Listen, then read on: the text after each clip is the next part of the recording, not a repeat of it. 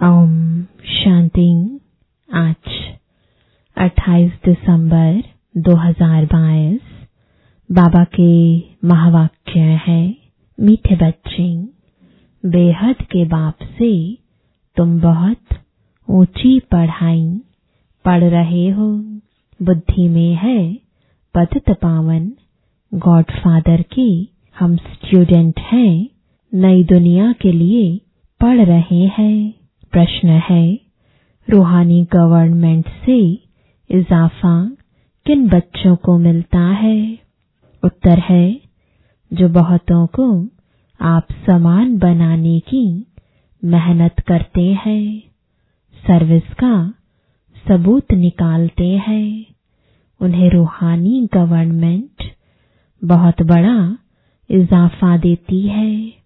वह भविष्य 21 जन्मों के लिए उच्च पद के अधिकारी बनते हैं। ओम शांति। बाप कहते हैं बच्चों को कि मेरे द्वारा तुम मीठे मीठे बच्चे पढ़ाई पढ़ रहे हो। यह पढ़ाई है ही नई दुनिया के लिए, और कोई ऐसा कह ना सके कि हम नई दुनिया के लिए पढ़ रहे हैं। जितना अच्छी रीति पढ़ेंगे उतनी प्रारब्ध 21 जन्मों के लिए तुम्हारी जमा हो जाएगी। बेहद के बाप से बेहद की पढ़ाई पढ़ रहे हैं। यह बेहद की बहुत ऊंची पढ़ाई है। बाकी तो सब पाई पैसे की पढ़ाई है। तो इस बेहद की पढ़ाई में जितना तुम पुरुषार्थ करेंगे उतना ऊंच पद पाएंगे। तुम्हारी बुद्धि में सदैव यह बातें रहनी चाहिए कि हम पतित पावन गॉडफादर के स्टूडेंट हैं और नई दुनिया के लिए पढ़ रहे हैं। तो तुमको कितना अच्छा पुरुषार्थ करना चाहिए कि हम पढ़कर पहले बाबुल के पास जाएंगे, फिर अपनी अपनी पढ़ाई अनुसार जाकर नई दुनिया में पद पाएंगे। वह है लौकिक पढ़ाई, यह है पारलौकिक पढ़ाई, अर्थात परलोक के लिए पढ़ाई। यह तो पुराना पतित लोक है। तुम जानते हो हम नरकवासी से स्वर्गवासी बन रहे हैं। यह घड़ी घड़ी याद पड़ना चाहिए, तब तुम्हारे दिमाग में खुशी चढ़ेगी। शादी आदि में जाने से बहुत बच्चे भूल जाते हैं। पढ़ाई कभी भूलना नहीं चाहिए और ही खुशी रहनी चाहिए। हम भविष्य 21 जन्मों के लिए स्वर्ग के मालिक बनते हैं। जो अच्छी तरह बहुतों को आप समान बनाते हैं, वह फिर जरूर उच्च पद पाएंगे। यह राज और कोई की बुद्धि में बैठ ना सके। सर्विस करने का भी अक्ल होता है। डिपार्टमेंट अलग अलग होती है। स्लाइड बनाने वालों को भी बाबा कहते हैं कि स्लाइड एक ही साइज में हो, जो कोई भी प्रोजेक्टर में चल सके।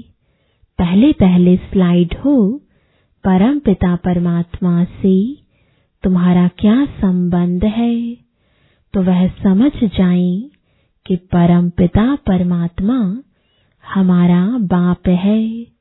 उनसे वर्षा क्या मिलता है, फिर दिखाना है त्रिमूर्ति ब्रह्मा द्वारा हमको यह सूर्यवंशी पद मिलता है। तुम भी पुरुषार्थ कर रहे हो नई दुनिया के लिए। अभी तुम हो संगम पर पावन दुनिया बनाते हो। तुम्हारी बुद्धि में अब स्मृति आ गई है। बरोबर हम 5000 वर्ष पहले देवी देवता थे, फिर राज्य गवाया, बाकी यह राजाई आदि लेते हैं। वह सब हद की बातें हैं। तुम्हारी है बेहद की लड़ाई। श्रीमत पर तुम 5 विकार रूपी रावण के साथ लड़ते हो। तुम जानते हो ड्रामा में हार जीत का पाठ है। हर 5000 वर्ष के बाद यह ड्रामा का चक्र फिरता है। तो अब तुम बच्चों को श्रीमत पर चलना पड़े। जिसको जो डायरेक्शन मिले, बच्चे कहते हैं हम समझते हैं, परंतु किसको समझा नहीं सकते। यह तो ऐसे हुआ जैसे समझा नहीं है। जितना खुद समझा हुआ है उतना ही पद पाएंगे। बुद्धि में स्वदर्शन चक्र फिरता ही रहे। स्वदर्शन चक्रधारी तुम बनते हो। दूसरे को अगर आप समान नहीं बनाया तो सर्विसेबल नहीं ठहरे। इसलिए पूरा पुरुषार्थ करना चाहिए। औरों को भी सिखाना है। ब्राह्मणियों को हर एक के ऊपर मेहनत करनी है। टीचर्स बहुत मेहनत करती हैं, तब तो इजाफा मिलता है। तुमको तो बहुत बड़ी गवर्नमेंट से इजाफा मिलता है। सर्विस का सबूत निकालना है। गफलत नहीं करनी चाहिए। यहाँ एक क्लास में हर प्रकार की पढ़ाई होती है। तुम जानते हो हम भविष्य में जाकर देवी देवता बनेंगे। विनाश भी जरूर होना है। जैसे कल्प पहले स्वर्ग में मकान आदि बनाए थे, वही फिर बनाएंगे। ड्रामा मदद करते हैं। वहां तो बड़े बड़े महल, बड़े बड़े तख्त बनाते हैं। यहाँ थोड़े ही इतने बड़े महल सोने चांदी आदि के हैं। वहां तो हीरे जवाहरात पत्थरों के मिसल होंगे। भक्ति में ही इतने हीरे जवाहरात होते हैं, तो सतयुग आदि में क्या नहीं होगा। भल करके साहूकार लोग यहाँ राधे कृष्ण अथवा लक्ष्मी नारायण आदि को सजाते हैं। सोने के जेवर आदि पहनाते हैं। बाबा को याद है, एक सेठ था। उसने बोला लक्ष्मी नारायण का मंदिर बनाता हूँ, उसके लिए नए जेवर बनाने हैं। उस समय तो बहुत सस्ताई थी। तो सतयुग में क्या होगा। भक्ति मार्ग में बहुत माल थे, जो सब लूट कर ले गए। अब तुम बच्चों को सारा मालूम पड़ गया है। यह पढ़ाई है बहुत ऊंची। छोटे छोटे बच्चों को भी सिखलाना चाहिए। राज विद्या के साथ यह भी विद्या देते रहो। शिव बाबा की याद दिलाते रहो। चित्रों पर समझाओ। बच्चों का भी कल्याण करो। शिव बाबा स्वर्ग का रचयिता है। तुम शिव बाबा को याद करेंगे तो स्वर्ग के मालिक बनेंगे। अविनाशी ज्ञान का विनाश तो होता नहीं है। थोड़ा भी सुनाने से राजधानी में आ जाएंगे। सतयुग में लक्ष्मी नारायण का राज्य था, वह फिर कहाँ गया? हम तुमको समझाते हैं, गोया तुमको उस स्वर्ग के मालिक बना देंगे। सिखाने से सीख जाएंगे। मेहनत करनी है, फालतू बातों में टाइम वेस्ट नहीं करना चाहिए। गफलत करने से बहुत पछताएंगे। बाप धन कमाकर बच्चों को देकर जाते हैं। अभी तो सबका विनाश होना है। अभी भी कितने लड़ाई झगड़े, मौत आदि होते रहते हैं। यह कुछ नहीं है। अभी करोड़ों की अंदाज में विनाश होगा। सब जलमर खत्म हो जाने हैं। कब्रिस्तान बनना है, तब फिर परस्तान बनेगा। कब्रिस्तान तो बड़ा है, परस्तान तो छोटा होगा। मुसलमान भी कहते हैं सब कब्र दाखिल है। खुदा आकर सबको जगाते हैं और वापस ले जाते हैं। इस समय सब आत्माएं कोई न कोई रूप में है। कब्र में शरीर पड़ा है, बाकी आत्मा जाकर दूसरा शरीर लेती है। इस समय माया ने सबको कब्र दाखिल कर रखा है। सब मरे पड़े हैं, खत्म होने वाले हैं। इसलिए किसी से दिल नहीं लगानी है। दिल लगानी है एक के साथ। आखिरी में तुम्हारा सबसे ममत्व मिट जाएगा। एक बाप को याद करना है बस। तुम समझते हो हम यह पढ़ाई भविष्य 21 जन्मों के लिए पतित पावन बाप के द्वारा पढ़ रहे हैं। परम पिता परमात्मा मनुष्य सृष्टि का बीज रूप है, चैतन्य है। आत्मा भी चैतन्य है। जब तक आत्मा शरीर में न आए तो शरीर जड़ है। आत्मा ही चैतन्य है। अभी आत्मा को ज्ञान मिला है। हर एक आत्मा में अपना अपना पार्ट नोंधा हुआ है। हर एक की एक्ट अपनी अपनी है। वंडरफुल ड्रामा है। इसको कुदरत कहा जाता है। इतनी छोटी सी आत्मा में कितना पार्ट नोंधा हुआ है। यह रूहानी बातें जो सुप्रीम रूह बैठ तुमको समझाते हैं, सैर कराते हैं, यह भी ड्रामा बना हुआ है। जो ड्रामा में नोंद है उसका साक्षात्कार कराते रहते हैं।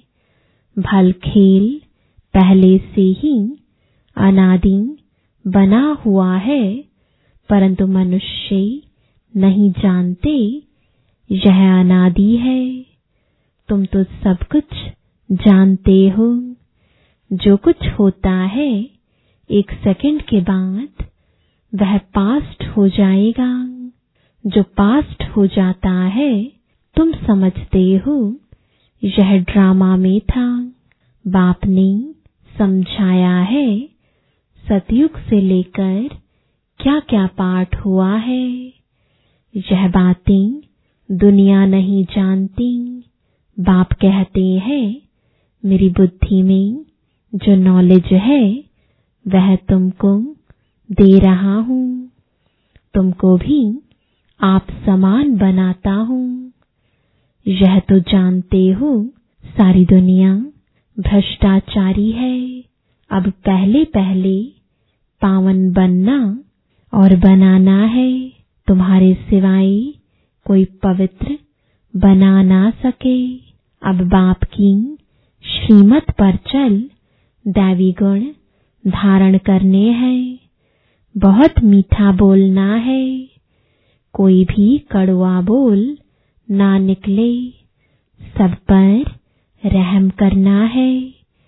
तुम सबको सिखला सकते हो भगवानुवाच मन मना भव। उनको यह पता नहीं है कि भगवान कौन है और उसने कब गीता सुनाई। तुम अभी समझते हो भगवानुवाच अशरीरी बनो। देह के सब धर्म, मैं मुसलमान हूँ, पारसी हूँ, यह सब छोड़ दो। यह कौन कहते हैं आत्माएं तुम सभी आपस में भाई भाई है, एक बाप के बच्चे हैं। आत्माएं अपने भाइयों को समझाती है कि बाप कहते हैं मामेकम याद करो तो तुम मुक्ति धाम में जाएंगे। सब निर्वाण धाम जाने वाले हैं। 2 अक्षर भी याद कर समझाना चाहिए। भगवान सबका एक है। श्री कृष्ण तो हो ना सके। अब बाप कहते हैं देह के सभी धर्म त्याग मामेकम याद करो। आत्मा प्रकृति का आधार लेकर यहाँ पाठ बजाती है। क्राइस्ट के लिए भी कहते हैं कि अभी वह बैगर है, सभी की पुरानी जुत्ती है। क्राइस्ट ने भी जरूर पुनर्जन्म लिया होगा, अभी तो लास्ट जन्म में होगा। इन मैसेंजर्स को भी बाप ही आकर जगाते हैं। पतितों को पावन बनाने वाला एक ही बाप है। सभी को पुनर्जन्म लेते लेते नीचे आना ही है। अभी कलयुग का अंत है।